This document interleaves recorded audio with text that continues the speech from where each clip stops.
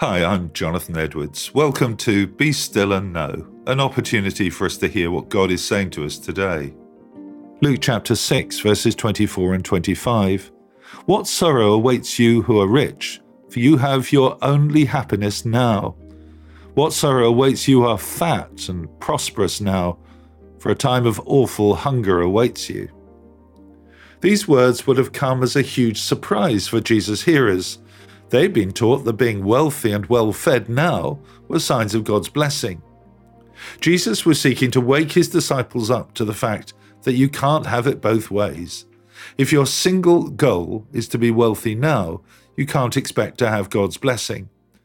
If becoming materially rich is your God, then there's no space for the one true God, and disaster will inevitably result.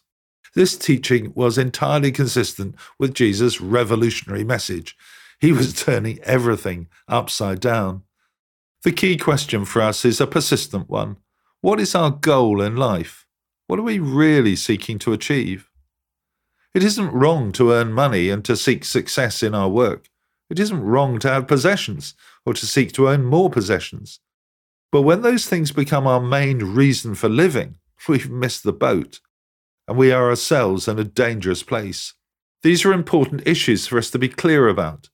Our society will continually peddle the lie that our money and possessions are the best goal in life, but they are not.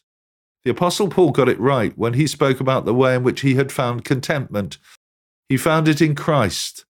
Because of his relationship with the Lord, he knew how to live on almost nothing or with everything.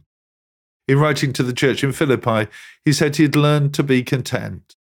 I've learned the secret, he wrote, of living in every situation, whether it's with a full stomach or empty, with plenty or little.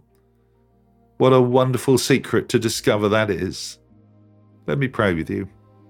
Lord Jesus, help us to find complete contentment in our relationship with you and not to rush after things which can only give us temporary satisfaction.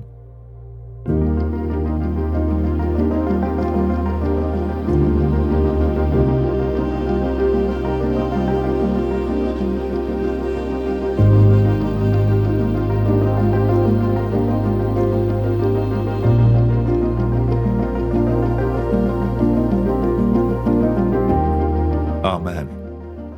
Well, thanks for listening. I'd love to encourage you to join me every day for Be Still and Know here on Premier. The talks are also available on podcasts, which you can access at any time. And if you'd like to receive a free copy of our magazine, Voice of Hope, which contains all of these devotionals and much else besides, please visit premier.org.uk/Voice of Hope. God bless you. Hope you have a great day.